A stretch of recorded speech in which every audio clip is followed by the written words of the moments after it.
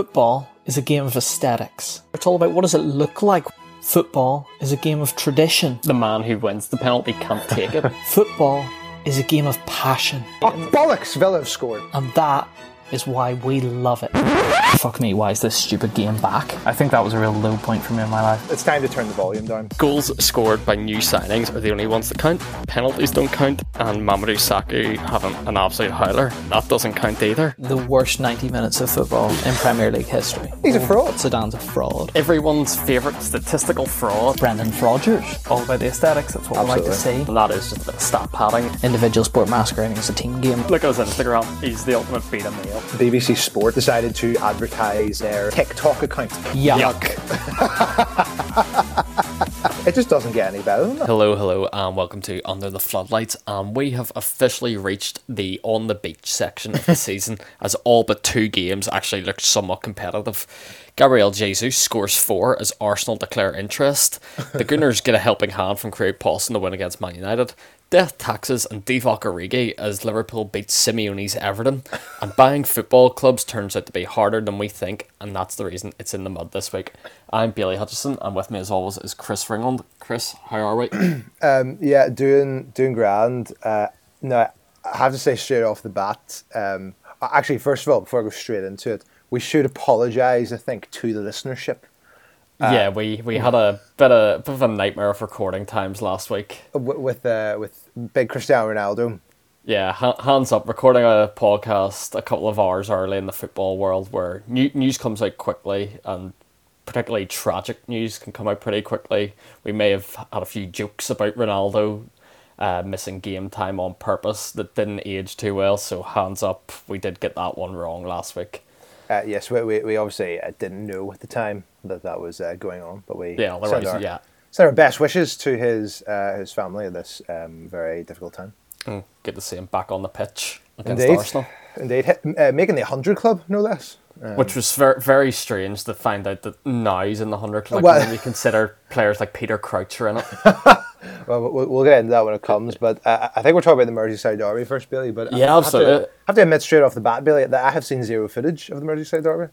Well, you're one of the lucky ones, Chris. It was a terrible game. Can I guess what happened? Now that you've mentioned go for it, and we'll take a few things off. So I'm guessing that Seamus Coleman basically led a backs against the wall, time waste everything, few yellow cards, type of thing, and Divock Origi came on with a couple of minutes to go and broke the line or something. Well, you're nearly there. So for 60 minutes, it was that type of performance from Everton. It was a lot of time wasting. A lot of nothing happened. One of the few things that did happen in the first half. Well, actually, talk about before the game first. Right. Midweek, Paul Pogba faked an injury at Anfield. Well, after 5 minutes. Alleged. Yes. Well, no, 100% he did. We all know he did. But apparently he's coming back, I heard. Yeah, he claimed 50 minutes into the United-Arsenal game via Twitter that he's coming back. Well done. But Ben Godfrey decided to go one better and decided to fake his injury before the match, which meant that Michael Keane had to come in as a last-minute replacement. Oh, was Michael Keane not actually playing? No, he wasn't in the starting lineup, I think for good reason after recent performances. Well. In the first half, there was an interesting moment where Anthony Gordon, why am I saying Ben Godfrey again? Anthony Gordon was through... Your mate? Yeah, my lookalike. He was kind of through and took an awful dive in the Liverpool box and was straight away yellow carded. But it was the typical English media thing of, oh yeah, he's dived, and then no mention of it again. Couldn't believe it. There was a point also in the first half where Richarlison kicked the ground and hurt his ankle quite badly, so was rolling around on the ground, and Jamie Carragher screamed for him to get up, claiming, I see him do this every week. And then as soon as the replay was shown to him as to why Richarlison didn't get up, he was silent. That's the most emotional reaction I've ever heard. Oh, the Sky coverage, and Chris, honestly, if you haven't watched it, go back up, because it was intolerable at times what Jamie Carragher was doing in this game. Because I don't know whether people realise that Jamie Carragher grew up as like a big Everton man. Oh no, Martin Tyler made sure to let us know that every couple of minutes. He was like, Jimmy, we should get a documentary made about that. I mean, admittedly, that is quite a tough line to kind of tread. Because, if Liverpool are the team that sign you, that's what you got to do. Well, yeah, and he's completely turned. So he has, and Yeah. for good reason. One of them's actually successful. One of them's winning Champions Leagues and trying to go for the Premier League this year. The other's going down. So I don't think. I mean, he may have won the. Well, I suppose he did win the Champions League when he was there, but I mean, not much. But yeah, else. we also seen the first half. Great moment from Jordan Pickford, who 45 minutes in caught a ball, went down with like no one near him, no reason to do it, and sort of came up on one knee and just winked towards the sideline. Why? I think Frank went out with just a pure Simeone attitude of, we're not going to lose this game, so waste as much time as you can. And by that point, 0-0 in the first half, Anfield was turning. So did Everton create anything? No, not. Right. Other than the odd kind of run in behind by Gordon, I think there's also one run in behind by Iwobi of all people, who we all know how that ended. He got it stuck between his feet. But there was actually they should have had a penalty actually in the second half. Oh, really? Gordon was through again on Matip, and for whatever reason it wasn't even checked. Matip kind of puts a hand on the shoulder with a push, and there's also, you can see his foot stands on Gordon's foot. But because it's Anfield and it's Liverpool, we don't check those things. Similar thing happened in the first half. There was a bit of handbags, as I said. Oh, great. Oh, what caused that? Well, Richarlison was down on the ground. Everton were all saying, kick it out, everything. Liverpool were like, no, we're playing on. I hate that. Carragher was screaming, play on, of course keep he was. going. And Fabinho just made a bit of a run midfield, and Doucouré just wiped them out. Right. And that I do kind of love that, to be fair. But I was all about it. I had no issue, and all the Liverpool ones decided just to try and act hard for a moment. Well, Billy, was Henderson playing, by the way? Henderson came on later and done his own, but we'll get on to that. Because as we all know, Billy, Liverpool are always right. Yeah, 100%. So they came over, a bit of handbags. Mane slapped the guy, who he slapped. He also then poked his finger in another guy's eye. Oh, did he? It was near enough the eye. Oh, right. Well, a bit of who was it? Dembele on Costa. Yeah. Bit of a gouge. No, it wasn't a proper gouge. He sort of, initially I thought he was going like for his nose. I thought he was going to poke his nose, and then it kind of goes towards the eye. He got away with just a yellow. Unbelievable. I mean, I sort of think there's a lot of things you can do that aren't an eye gouge. Yeah, it's easy not to do it. It's not quite biting, but it's like, why do you have to go there? Yeah, even the slap bit was a bit odd. But yeah, second half, Divock Origi comes on. Of course he does. Of course he does, because it's Everton. Of course he does. This is a game where, if this were any other club in that situation that Liverpool were playing, Divock Origi would be nowhere near the pitch. But just because of that psychological thing in Everton's head of Div, fired him on, causes a bit of a hassle for the first goal, kind of stuck in the middle, gives Salah a ball to play off, Salah and clips at the back post, Robertson scores, and by that stage 1-0 was all Liverpool needed to win this game, because Everton were never winning this game of football. Yeah, and so we should say that Burnley won today, which means that for the first time in a very long time, Everton are in the bottom three. Yeah, Everton are 2 points behind Burnley with a game in hand. Tough to see Everton getting out of it, I'll be honest. So, because the thing I'm interested by, our good friend Michael Jackson, who has taken over. It seems to get confirmed, reconfirmed every match that he is going to be the manager for that match, because obviously this is a reactionary club now after 10 years. What he's actually changed to make them win matches, because as far as I can see, nothing has changed. I completely agree. I'm also not convinced that Mike Jackson is actually the manager. I think it's Ben Mee. I mean, let's face it, Ben Mee has a lot more authority than Michael Jackson. Yeah, I think Ben Mee looks great in the sidelines as well. Yeah. I'm all about it. I genuinely, at the rate he's going, I think Ben Mee should be up for Manager of the Month. Would that be the first ever current player to win Manager of the Month? Yeah. Yeah. And I think if he gets Manager of the Month, he should also get a Player of the Month nominee for, just having both duties going on at the same time. But I have to say, I mean, that is massive. I mean, psychologically, for Everton, that's not good.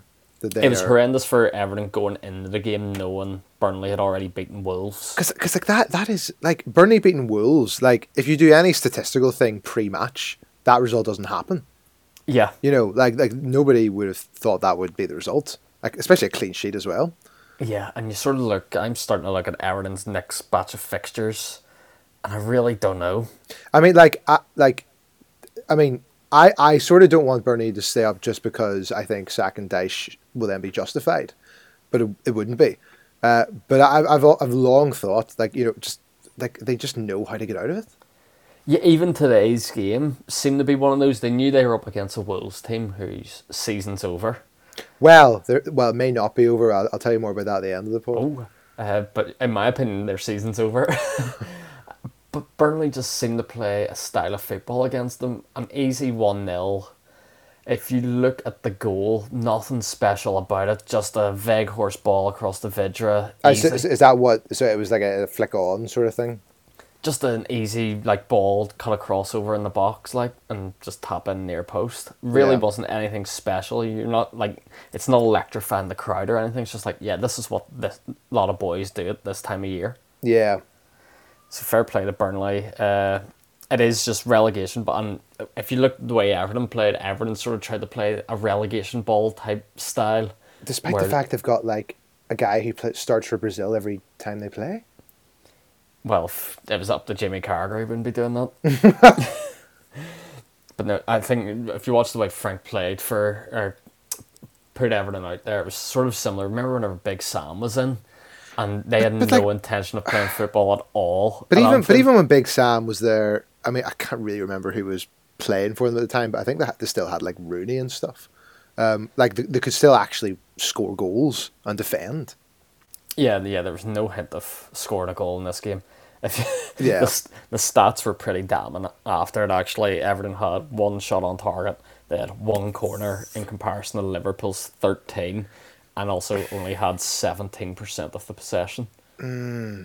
Yeah. Tough. One thing I will say in Everton's defence, Brighton have won 1 more game than them. Oh, Chris.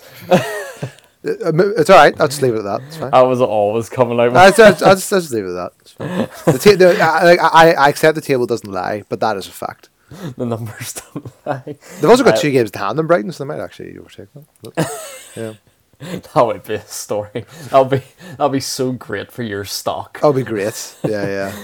My only other takeaway from the game was it was ridiculous. I genuinely think Carragher needs to come off Sky, not even for what he was doing during the game, but at the end of the game when they asked for his man of the match, and instead of giving it to a sensible option, maybe Andy Robertson, he decided to give it to Divock Origi for the bounce. So done with him. Yeah. Okay, he is good, to be fair. No, he's not. 5 more games the rest of the season. I do not want to tune in.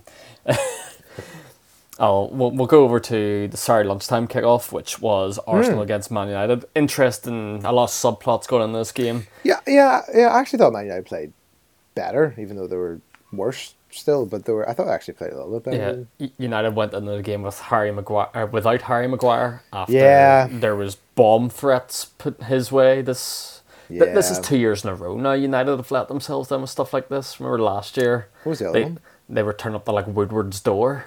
Right, okay, there was that last year, and they're now emailing Harry Maguire to let him know that if he doesn't leave the club within 72 hours, they're going to bomb his house.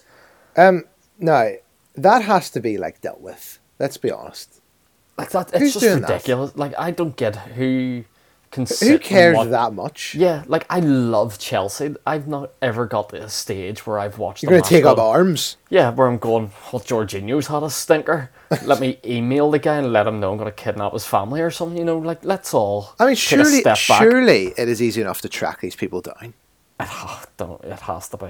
What an absolute clown show. But anyway, we'll get into the game. And early on for United, alarm bells must have been ringing. 3 minutes in, Tavares scores. Well, it's not just that Tavares scores. It was the fact that Varane and Telles both missed the ball. Yeah. And you're and then Dalot didn't track Tavares.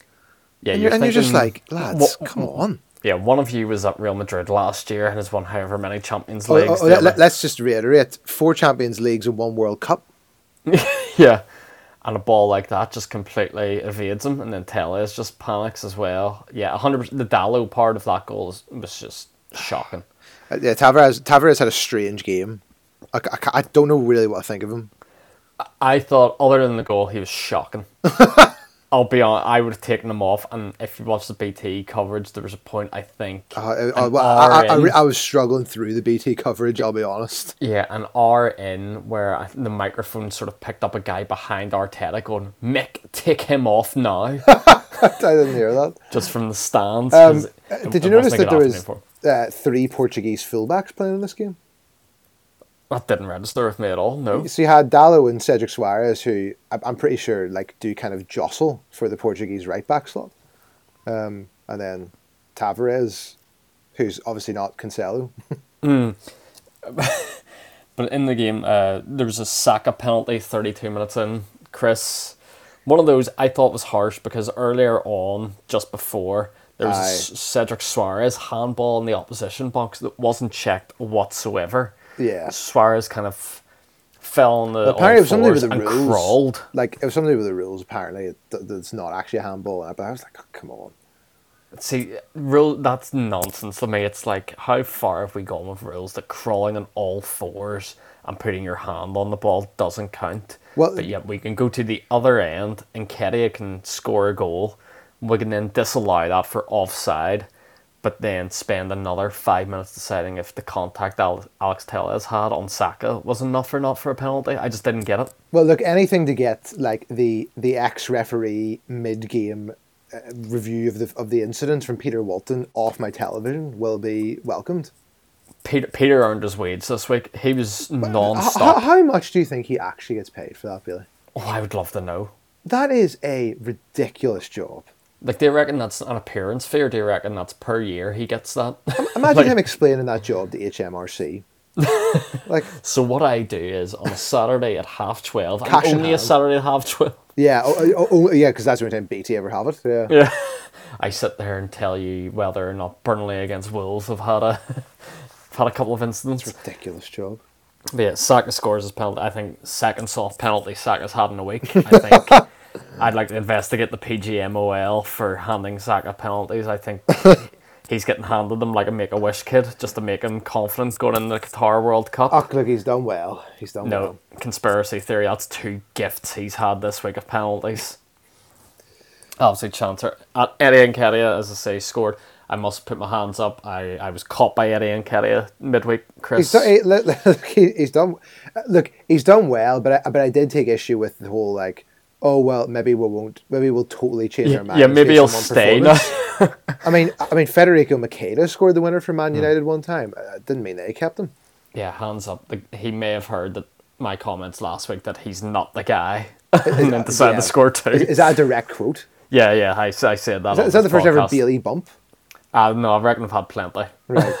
Yeah. So, but that was one that it's the fact that it was 48 hours later. Right.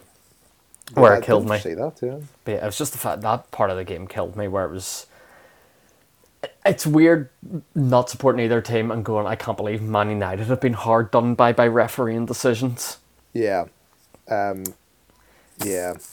I think I don't know when it actually happened. Did we record last week by the time Erik ten Hag was officially announced? No, that came out a couple of days later. Because I've heard him speak for the first time. I don't know if you saw this, Bailey. There was some footage doing the rounds. It was one of the Sky reporters in Holland after the Arsenal result literally asked him, so Eric, does this result make you think it's a bigger job than you initially thought, or some nonsense? And he literally was like, well, first of all, he kind of looked at him as if, well, hang on, I'm actually the referee of Ajax right now. But then he was like, oh no, I'm not going to disrespect the club by giving what I think. Sky reporters are so weird with stuff like that, I know. Also, the guy is very Dutch. I didn't quite realise his accent was like that. Well, I was just going to mention... He's the thickest accent I've ever heard. I was just going to mention his potential backroom stuff of Steve McLaren. Do you reckon he's going to come in with his Dutch accent again? Listen, Steve McLaren gets a bad ride because of Wally LeBrawley. Yeah. I get that, right? Totally underestimated how good he is as a coach. Let's be honest. No, I'm not having this. Okay, right. Let me set out a stall. Right, he's Alex Ferguson's assistant for like a decade. Right. No, stop there already. What? I've told you for months on this podcast. We need to stop this lot with Fergie. Anyone associated with Fergie, get them out of United. Right, okay, well, we'll leave that to the side, right? The reason he got the England job was because with Middlesbrough, he got them to the UEFA Cup final in 2006. Middlesbrough, right? Then he does England, and then he goes to Holland. He goes to FC Twente with his assistant called Erik ten Hag and wins the Dutch league 2 years in a row. Dutch football is so like Man United where it's jobs for the boys. But Bailey, FC Twente are not Ajax. Let's be honest. And then I think he went to Wolfsburg or something.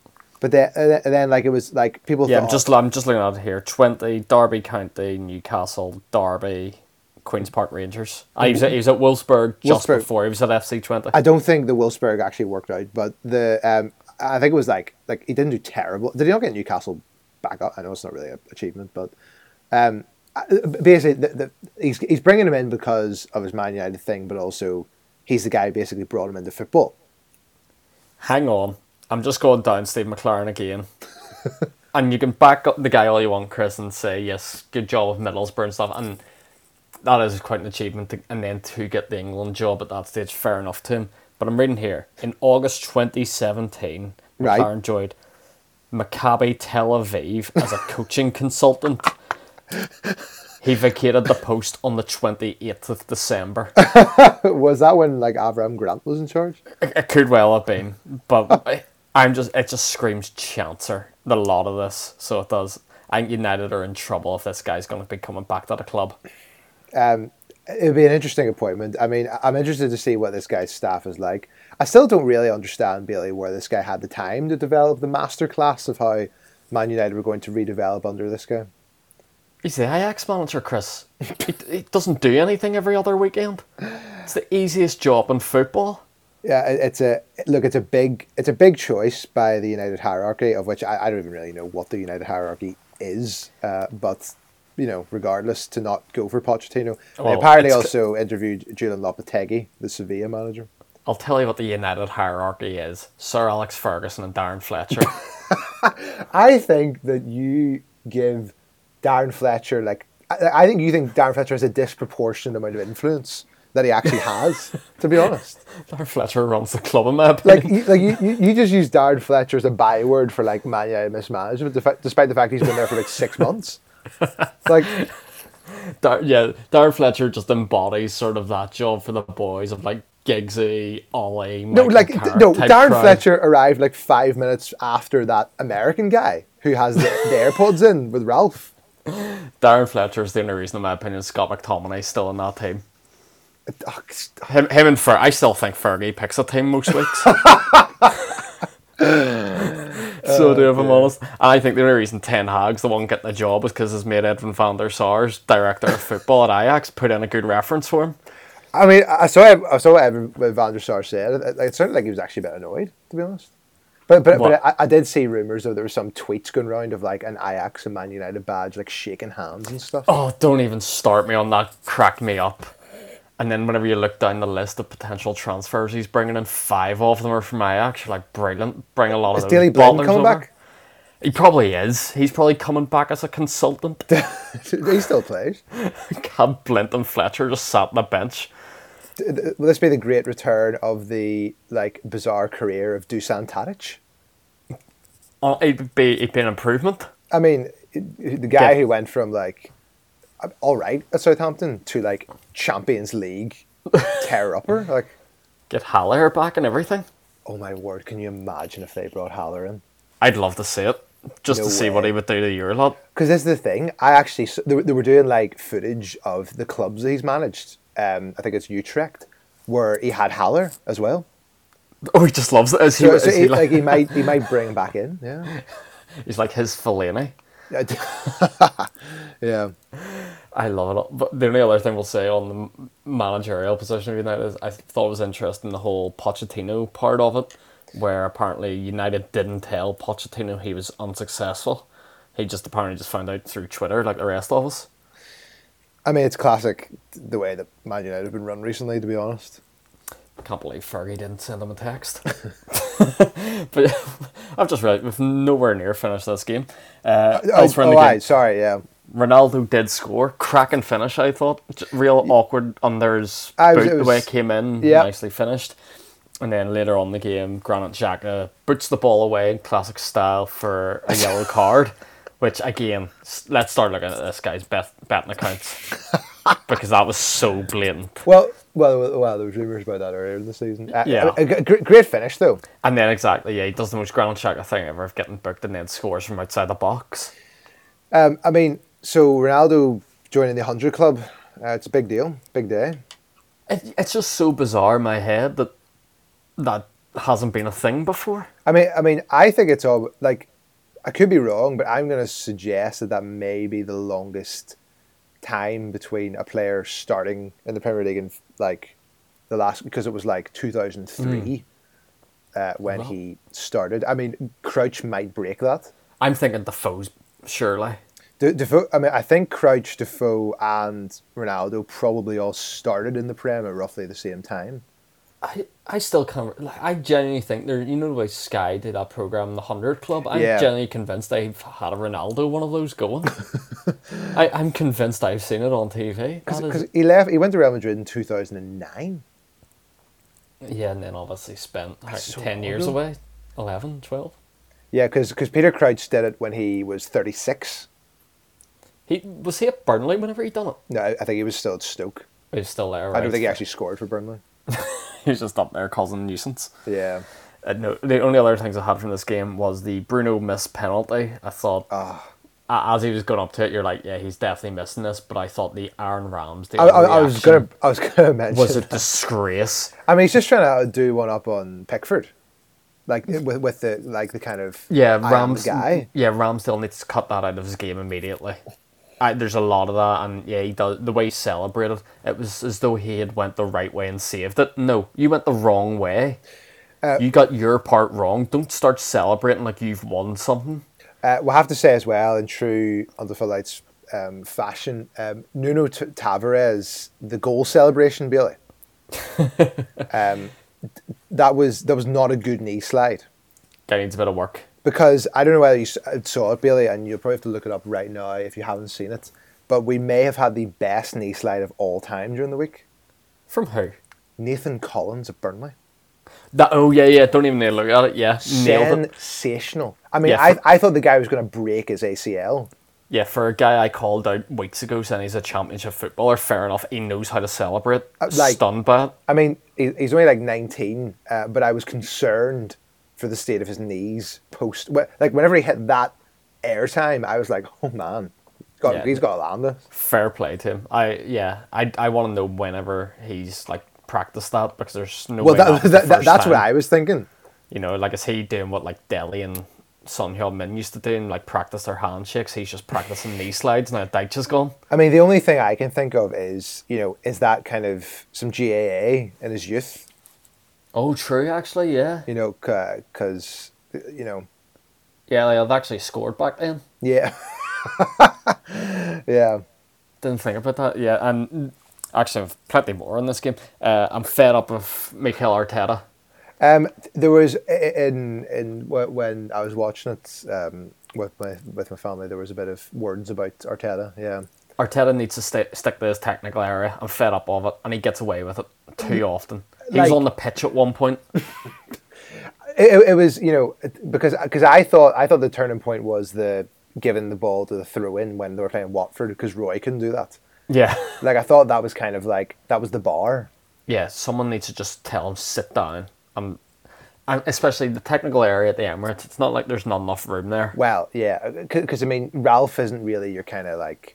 I mean, what I found interesting about Ralph is, I don't know whether you noticed during the Liverpool match, like, really wound up during that game compared to normal. Like, normally he's very stoic. Because Jurgen was there.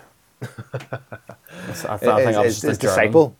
Yeah, I think that's what it was. He's like, I'm the godfather of this guy, so I have to be better. Yeah. There was also an incident with Nemanja Matic after he came off. And a lot of this seems to be happening with United now, where like the bench seem to have interactions with the fans behind them. Matic sort of turned around. Some Arsenal fans were getting him stick, and he turned around and done the Jose Mourinho and held up 3 fingers and went 3 for me, 0 for you type thing. Oh, really? Oh, that's hilarious. I mean, I actually think Matic was all right in this game. To be honest. I thought Man United in general were okay. Well, Matic said that he was leaving at the end of the season. I saw. Yeah, because we're currently in a period, I think Ralph said it after the Liverpool game, where we're expecting anywhere from 8 to 12 players to leave United. I think 6 are players out of contract, sort of Matic, Mata, Pogba, Lingard, Cavani, Lingard, yes. There's 5 off the bat, you know. Phil Jones, maybe. Oh, you never know. They could run him out again, throw him under a bus the way they did at Have to Anfield say, midweek. that was brutal, wasn't it? I was shocked. That was such mismanagement. I mean, and then they brought him off at half time. And I was like, all right. What was the point of even starting him then? Yeah. There was a corner kick 30 minutes in where you just saw him with his hands on his knees and you're like, why is he playing here?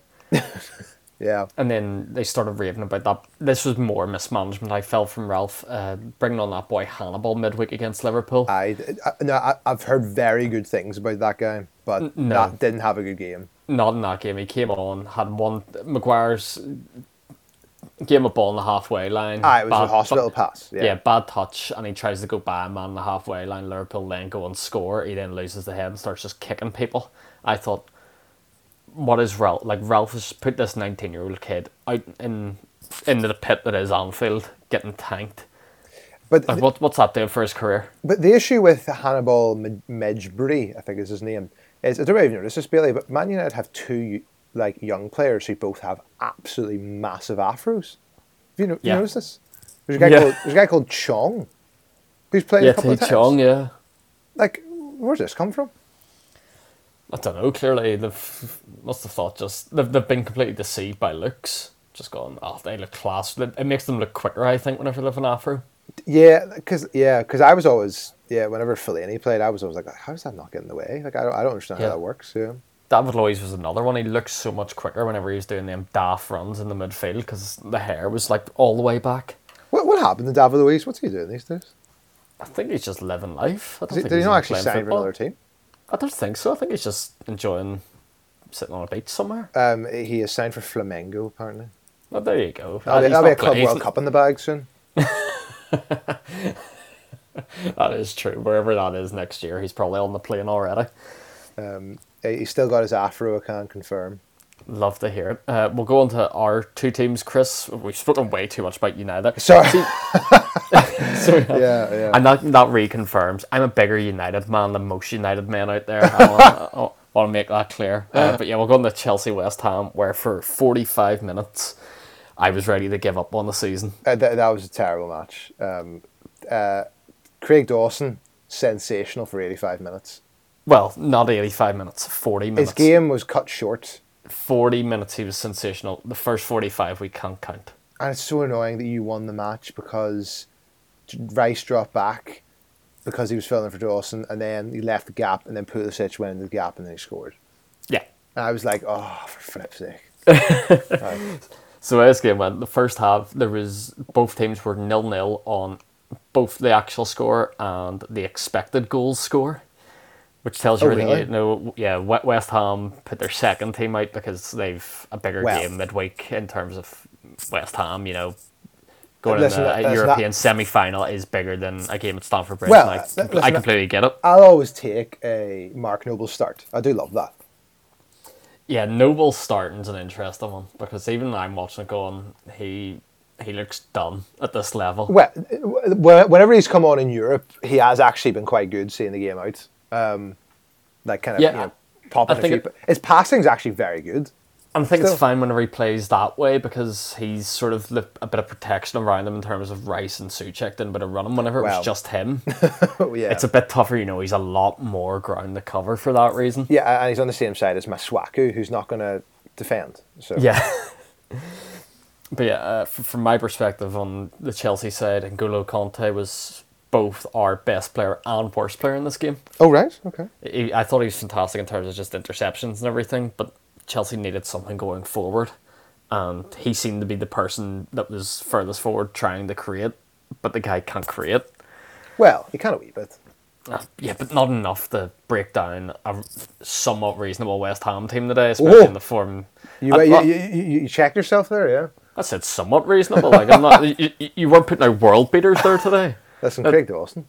Well, Craig Dawson had one of those games where, just everything Chelsea seemed to do just hit him. I'll let you into a secret, Billy. He's done that every game he's played this season. But I don't know if he did anything other than... I think Chelsea just kept hitting him. Well, I think... His body just seemed to be constantly... No, as Gary Neville said, there's an art to the block. I know there is, but that many? I don't know. Well, because the issue is he's our only fit first-team centre-back, so we had to play Ben Johnson and Cresswell as part of a back three, which is what I thought he would do.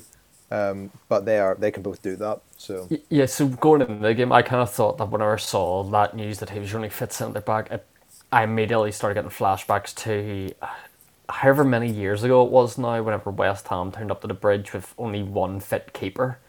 And it was that guy who ended up going to Millwall. I can't remember. He was a real nobody, but had the game of his life. It wasn't your man in the jogging bottoms, was it? Gabor Kirai, the Hungarian guy? No, the guy was very English. Right, okay. One of the most English people I've ever seen in my life, and he had the game of his life. And I was like, Craig Dawson's going to have that. Yeah. And he did, as you say, for 85 minutes, fantastic. And then, unfortunately, lets Lukaku get the wrong side of him and just drags him back. Penalty and red card. Yeah, it was very annoying. So it means that Ajibola Alise, who apparently has been the best player in the Premier League 2 this season, our captain of the under-21s, will probably play next week. The defender. Who does play next week? Come on, that game doesn't matter. Arsenal? I know, but Frankfurt this week and Frankfurt next week are the big games. No, you're right, but as I'll explain later on, there may be some issues with the table and European permutations. But yeah, with the penalty, Jorginho steps up. The Sky commentator confidently says, if you needed a man to score a penalty in this situation, you'd have your money on him, and he passes it to Fabianski. It was quite funny, yeah. And then, yeah, as you say, late on, playoff Pulisic, who did nothing for 20 minutes that he was on. Did he come on for the right wing back? Sort of. There was a triple change where Havertz, Werner, and Loftus-Cheek all came off. And, right, yeah. And 3 of them came on. I honestly did nothing, but LeBron James' soccer. Because there was because of these restrictions on Chelsea, there was some serious noise coming from the West Ham fans. Yeah, there was one interesting chant I heard during the game. There was a few, the classic banter ones. They heard Arsenal sing a few during the week. They also did what Arsenal did and started stealing the Super Tommy Tuchel chant. Again, the way Arsenal have stolen it doesn't make sense, because they finished the chant with Arsenal are going to win the Premier League. No, yous aren't. Well, Arsenal and Chelsea famously have the worst chants of any fans in the Premier League. Of Chelsea, Chelsea, Chelsea, and Arsenal. But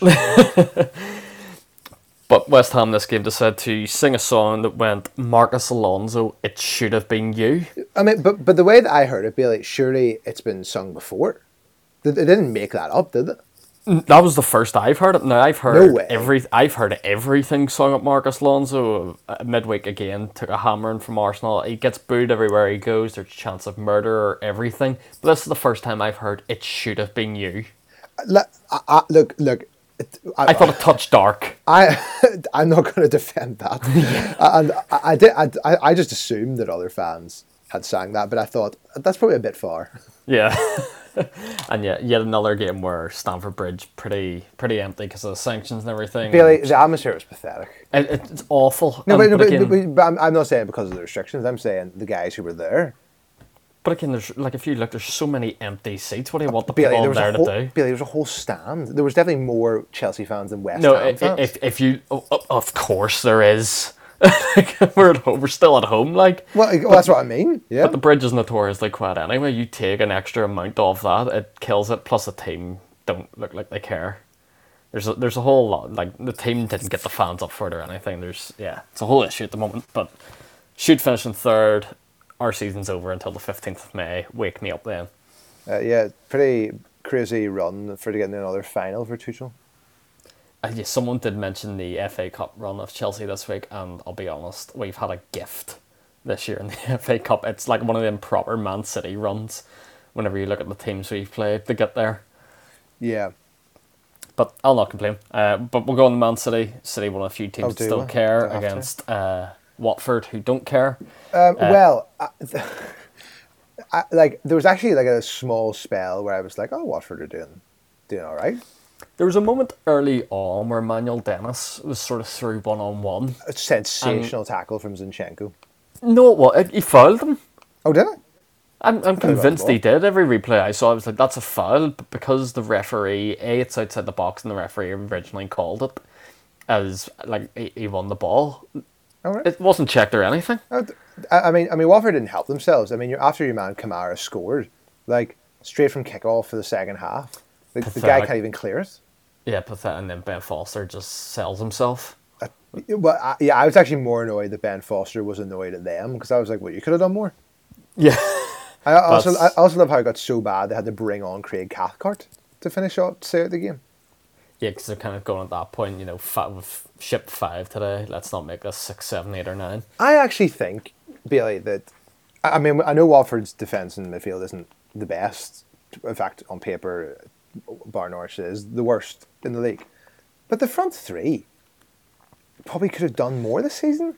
I don't know. Like, well, part of that's your fault.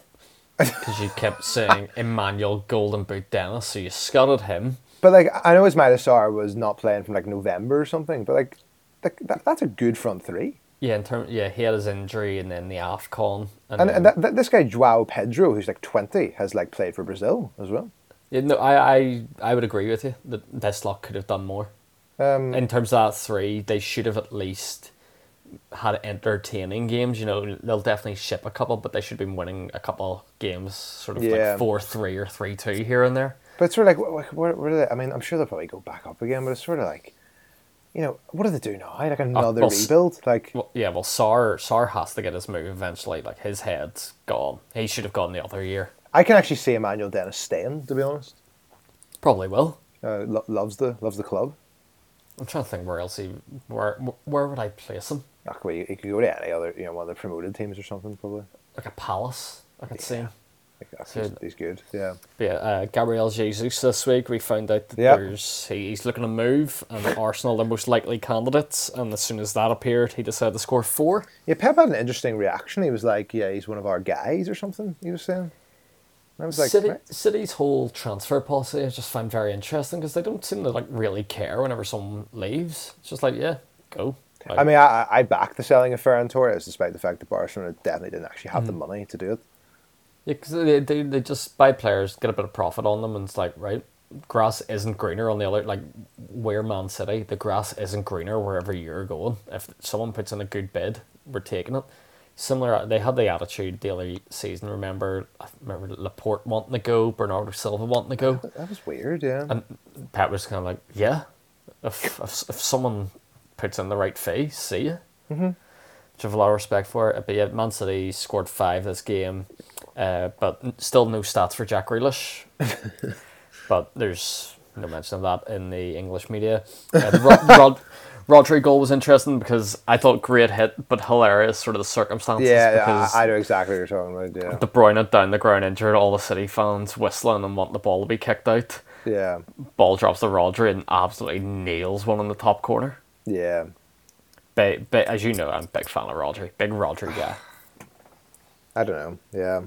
As I've said before, perfect midfielder. That's a hyperbole. Perfect. Nah. But yeah, that's the last kind of game that really mattered. We'll rush through a couple of others. There was Brentford Tottenham, which was a nothing game, other than a bit of a hug fest, I thought. Well, I had a lot of respect for Ericsson at the end. He was very kind to all their Spurs fans. I thought that was a good touch. He went over and signed a couple of shirts and everything. But then, of course, then all the chat was, oh, well, maybe he'll go back to Spurs. People seem to forget that, like, he didn't actually get on very well with Conte at Inter Milan. I don't know if people realise that or not. Yeah, and we also saw in a documentary, we have footage of him wanting out because the guy wanted £200,000 a week. I'm sure all his Danish mates are at Brentford. If I was him, I would stay. Like, it'll be interesting as well because apparently rumours came out today of Pochettino getting out of PSG. Going back to Spurs? And then there's talk of him and Conte switching jobs, basically. Oh, come on. And I imagine, if Poch does go back, Poch freaks to me if a jobs for the boys guy, bang back the Keller, Dele, Christian, get back. Harry Winks. Yeah, exactly. Oh, Harry Winks will be captain, probably. So, but yeah, that game for me, just sitting there on a Saturday night watching that game, nothing happening. Just every touch Christian Eriksen had, we all just had to applaud him. It was like great, but to be fair, they were good touches. Yeah, but it's just like someone do something. Like the entire post-match analysis was just showing us Christian Eriksen corners that weren't converted. Great. We also had Leicester against Villa this weekend. I think Villa are sneakily going under the radar for being bad. No, I totally agree with you. I think they're underperforming compared to the team that they have. 4 losses, 1 draw in their last 5. If Steven Gerrard weren't mates with everyone at Sky Sports, we'd be talking about him. Front 4 of Bailey, Watkins, Coutinho and Buendia should be creating more. I think the entire Villa thing is very similar to just how Philippe Coutinho plays. Like, whenever Villa win games, Coutinho has stunners. Whenever Coutinho was back at Liverpool, he had games like this where he'd sort of play sort of 1 in 5 games of his would be world class. He would stink for 4 games, but then he would score 1 from 40 yards. He can just go missing quite a bit, I think. Yeah. But yeah, Aston Villa have not been good. But I was watching the overlap this week of Gerrard was pretty good. Yes, I listened to that. He does interest me. I find him quite hard to read, to be honest. Yeah, so you spent the entire thing kind of being like, oh yeah, everyone kind of has my life planned out for me, but I don't. I'm just living it by the moment. And you're like, no, we all know you want to end up at Liverpool. Well, I know, but it was also interesting that he was talking about that. Oh well, maybe I should have actually went to Rangers or Celtic rather than LA Galaxy to see out my career. For playing, yeah. I thought that was interesting. Also, I would disagree with him there because I think what he wanted from that LA Galaxy move was just to get out of the Liverpool bubble and get away from that kind of thing. Whereas, of course it was, yeah. But if he went up to Celtic or Rangers at that time, that's intense. Yeah. You don't need to go from the Merseyside kind of derby and atmosphere to the Glasgow derby and the Old Firm kind of get away, get the LA, get on the beach. I thought that was a stupid comment from him. Yeah. But yeah, you mentioned earlier, Chris, Leicester and kind of where they are, that there's some strange kind of European permutations coming up. Yeah, so basically, we could be in a situation where the 8th place team is in Europe next year. Is this because of West Ham potentially winning and Liverpool/City potentially winning? It can basically only happen because if both West Ham and Leicester win their respective European competitions. Yes, because they're in the Conference League, of course. But here's the crazy thing, Bailey. Newcastle United could finish 8th. Which would be ridiculous considering where they were earlier in the year. Yeah. So it's basically like if one wins and the other doesn't, then it basically stays. Like Leicester go into the Europa League, and it means the 6th place team goes into the Conference League, or something like that. But then because Chelsea or Liverpool and then Man City and Liverpool have won the cup, so like 5th, 6th, and 7th are still European spots, but it's just which one they go into. Yes, of course. So is that for the Conference League? Winning the Conference League gets you a Europa League spot? Yeah, so Leicester would actually be in the Europa League next year. What a horrible sort of prize. I mean, At least let them in sort of that like Champions League sort of stage where like Linfield play. Because this is what I'm kind of thinking is that like I don't know if it's a worse thing for losing the Europa League to West Ham, the fact that we would lose it, or the fact that we'd be in the Conference League next year. Yeah, exactly. And that should be what David Moyes has up on the board, being like, boys, see if we don't win this, by the way, we're paying Bodo Glimt next year. Who will definitely get beat by. 100%. We have to go there and get snowballs chucked at us. Yeah. Oh, I didn't realize that is, in all honesty, UEFA need to sort that out, the Conference League thing. I do think it's made that like every league's permutations way more complicated. And then of course UEFA have started this thing with the Champions League from next year, where they're going to base a place in the competition based on historical performance. Yeah. So that's all going to kick it. The entire thing's a mess. We also could have no team in the Conference League actually, because that'd be perfect. Because the only way Wolves or whoever finishes 8th, or maybe I've understood that wrong. Oh, he's got it wrong.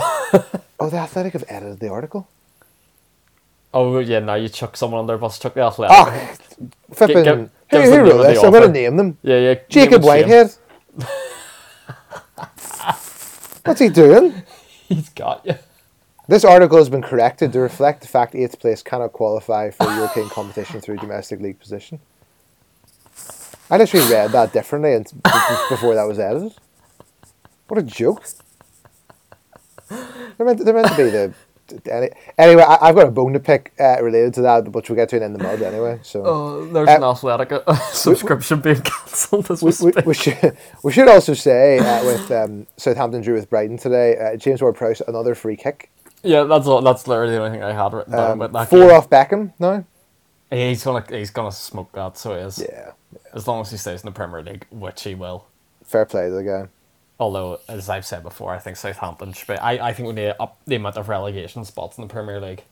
And because I want Southampton out of it. Southampton are like 12th?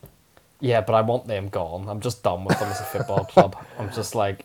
I can't have a team in this division that there's a serious threat of them losing 9-0 every year. Yeah. I just can't have it. Jenny, put him in Man United or something. Yeah. Someone phone Sir Alex and see if that's okay with him. But yeah, we'll go into In the Mud. And In the Mud this week is football team ownership. And for once, this isn't actually about Chelsea. It's about Manchester City and the City Football Group.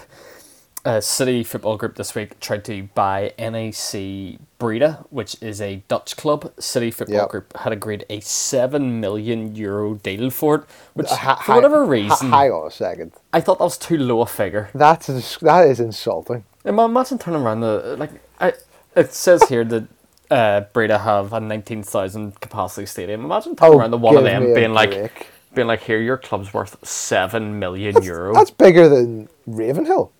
But turn around these people being like, your club's worth less than... I'm trying to think of a muck player who's gone for 10 million in recent years. I know what you mean. Yeah. This club's worth less than Cesar Azpilicueta was worth in 2012. Let's put it that way. Yeah. But yeah, the bid failed this week. City Football Group had agreed a deal to buy them and make them the 11th club in their portfolio, and they're 5th in Europe. I didn't realise they own Girona, Troyes in France, and Lamel in Belgium. Yeah, this is why they had 6 players playing in the AFCON that we've never heard of. Yeah. So apparently the group had enjoyed a partnership with Breda, because apparently a bunch of City players have gone over there on loan, and there's been information sharing. Yeah. That part of it kills me, but there's also been scouting, and apparently Breda wanted a bit more of an association, but it got to the point where... Fair enough. The support, apparently the hardcore support, decided they were going to stand in the way of the bid because they didn't want the ultras? they didn't want to lose their identity, basically, because I think City were going to come in and basically make them blue. Make them light blue, turn them into a factory where it's like, if you have any half-decent players, they're coming our way. I hate that, yeah. But yeah, apparently there was banners put out the stadium saying instead of our territory, NAC is not a City Group story. Oh, interesting, right? Is what they wrote, but yeah, they've been... So it's literally because of the supporters? Yeah, the supporters backlash. Wow. Fair play, right? But I thought the entire thing was kind of interesting, because I'm reading here, they're 8th in the 2nd division. What does City want with that? Well, are they not in the Eredivisie? I assume they were, but as I keep going down this article, they're 8th in the 2nd division. All right. But it's the thing about the City Group, where it's for years there was mass outrage whenever Chelsea loaned people out to various clubs around the world. And because, there still is. Well, not really, because there's far fewer of them. Well, there's not really, but all right. Well, I suppose actually, sure, Arsenal claim there's an entire conspiracy against them. Forgot about that bit. But yeah, there's mass outrage over that, and there's mass outrage because one guy a year went to Vitesse Arnhem. City own 11 football clubs around the globe. No, I totally agree. Yeah. It's ridiculous. They have one in the States, so it's any half-decent player over there, get him shipped over to England. Yep. Coaching, Patrick Vieira was over there coaching. You were telling me earlier they have a club in Mumbai. Yeah. The only continent they don't have one on is Africa. There's also hilarity when you go into their website. On the right-hand side, there's a trespass injunction because of an incident in August 2017 when individuals gained unauthorised access to the Etihad Stadium. Oh, I didn't know that.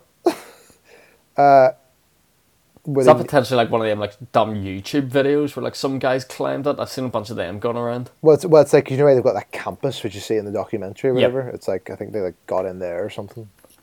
But yeah, I just thought the entire thing. I'm glad it's failed, but I think there isn't enough talk about Man City and what they're doing in the football globally. Well, nobody likes Man City, so like, yeah, but no one talks about it. It's like, well, yeah, there was mass outrage because Chelsea decided to loan a couple of boys.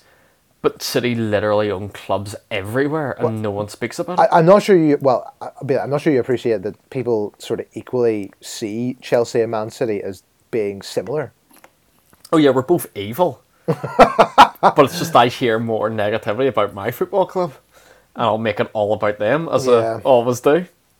Yeah, fair enough. Yeah, I actually unbelievably have it actually quite related in the mud. That's totally like coincidental. Let's get involved. So you may have seen, Bailey, that Barnsley got relegated from the Championship this weekend. Yeah. You may have also seen that AS Nancy got relegated from the French Ligue 1 today. Well, I'll be honest, because I didn't see that one. Well, here's the thing, right? This is where the Athletic needs to take a good hard look at themselves. Their subscription's getting cancelled here. Because all I've heard in the past year on the Athletic is how well run are Norwich City, how well run are Brighton Hove Albion, and how well run are Brentford, and how well run are Barnsley. Because they all do the exact same thing of these American Moneyball type data, all the rest of it. You know, the same guys own Nancy that own Barnsley, these American guys, and they've been relegated on the same weekend. Now, you're not telling me, Bailey, that is a successful model. Like, regardless of whatever, like, oh, we got to do it sustainably. You do got to do it sustainably. But you can't just get relegated in the same weekend.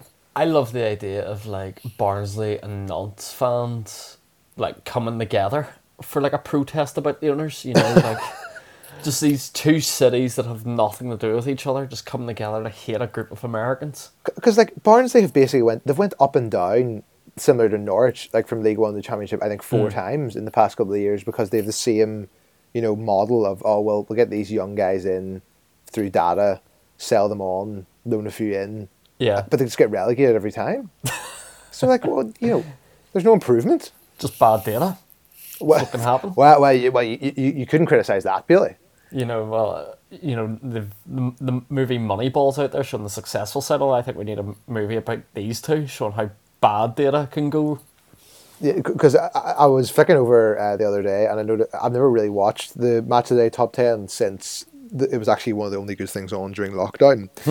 But there was chat between Gary, Alan, and Micah about the use of data in football these days, and there was a lot of quotes being bandied around like, "Oh, it's just XG this and XG that these days."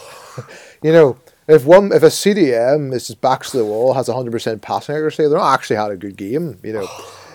It was quite funny to listen to in light of literally how the entire Athletic business model. Yeah, that's 3 people who sit on sofas and sit in a studio rather than actually manage clubs. I think, to be fair to Alan, he is on board roughly, and he's actually part of the Athletic, I think, as well. But yeah. Well, I want to see how much longer your Athletic subscription lasts. Absolutely. What a disgrace. The only other thing to mention, because not that I would ever pick this up, but it was because of tweets I saw of Neville and co. that Oldham Athletic have been relegated from the Football League for the first time. The first ever club to go from the Premier League to the Conference. Which is crazy to think. Like, how bad have things gone there? Yeah, apparently it's very similar to Macclesfield and Bury, I've heard. I did see fans on the pitch, and the game had to be called off for a certain amount of time, I think later on that evening. Yeah, because that's Scholes' team. Yeah, basically. Because he that's his boyhood team, and he managed them for like 20 days and left. Yeah, he was there for a couple of weeks, cup of coffee, and then cleared off back to BT Sports Studio talk nonsense. Yeah. But yeah, they had 14 minutes left of the game to play and played it behind closed doors. I think in those 14 minutes, nothing happened. They lost 2-1 to Salford. Again, how did they get the fans out? Like, that's what I want to know. I don't know. I think they just got the players out and shifted them to like a local leisure centre on a 3G and told them to play there.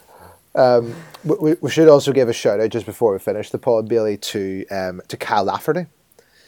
No, not for me. Because I don't What's know he why. done? So we almost had the biggest upset in Scottish football history of Arbroath getting promoted to the Scottish Premiership. With a final day clash between Kilmarnock and Arbroath, to whoever won goes up, basically. And of course, Kyle Lafferty, who let me just give slight context for this. Kilmarnock got relegated from the Scottish Prem last year. Kyle Lafferty got 8 goals in 9, and then turned down a contract, went to Cyprus for 5 months, and went back to Kilmarnock, and has now won the Scottish Championship against Arbroath. Yeah, for that reason, we'll not be shouting him out. That's ridiculous to be getting on like that. And he scored 8 and 12, I think, for Kilmarnock this season. Unbelievable record. No, I'm not having it. No. I'm not editing it out, but I'll be honest, I'm not happy. Yeah. But on that note, we'll finish up, and yeah, we're in that point of the season, crunch time, so enjoy all the football you can while it's there, and hopefully the games you do watch actually matter. Yeah, goodness knows what we'll do at Christmas when the World Cup's on. Oh, yeah, that's going to be a mess, but yeah, we'll cross that bridge when we get to it. But yeah, we'll speak to everyone next week. Thanks for listening.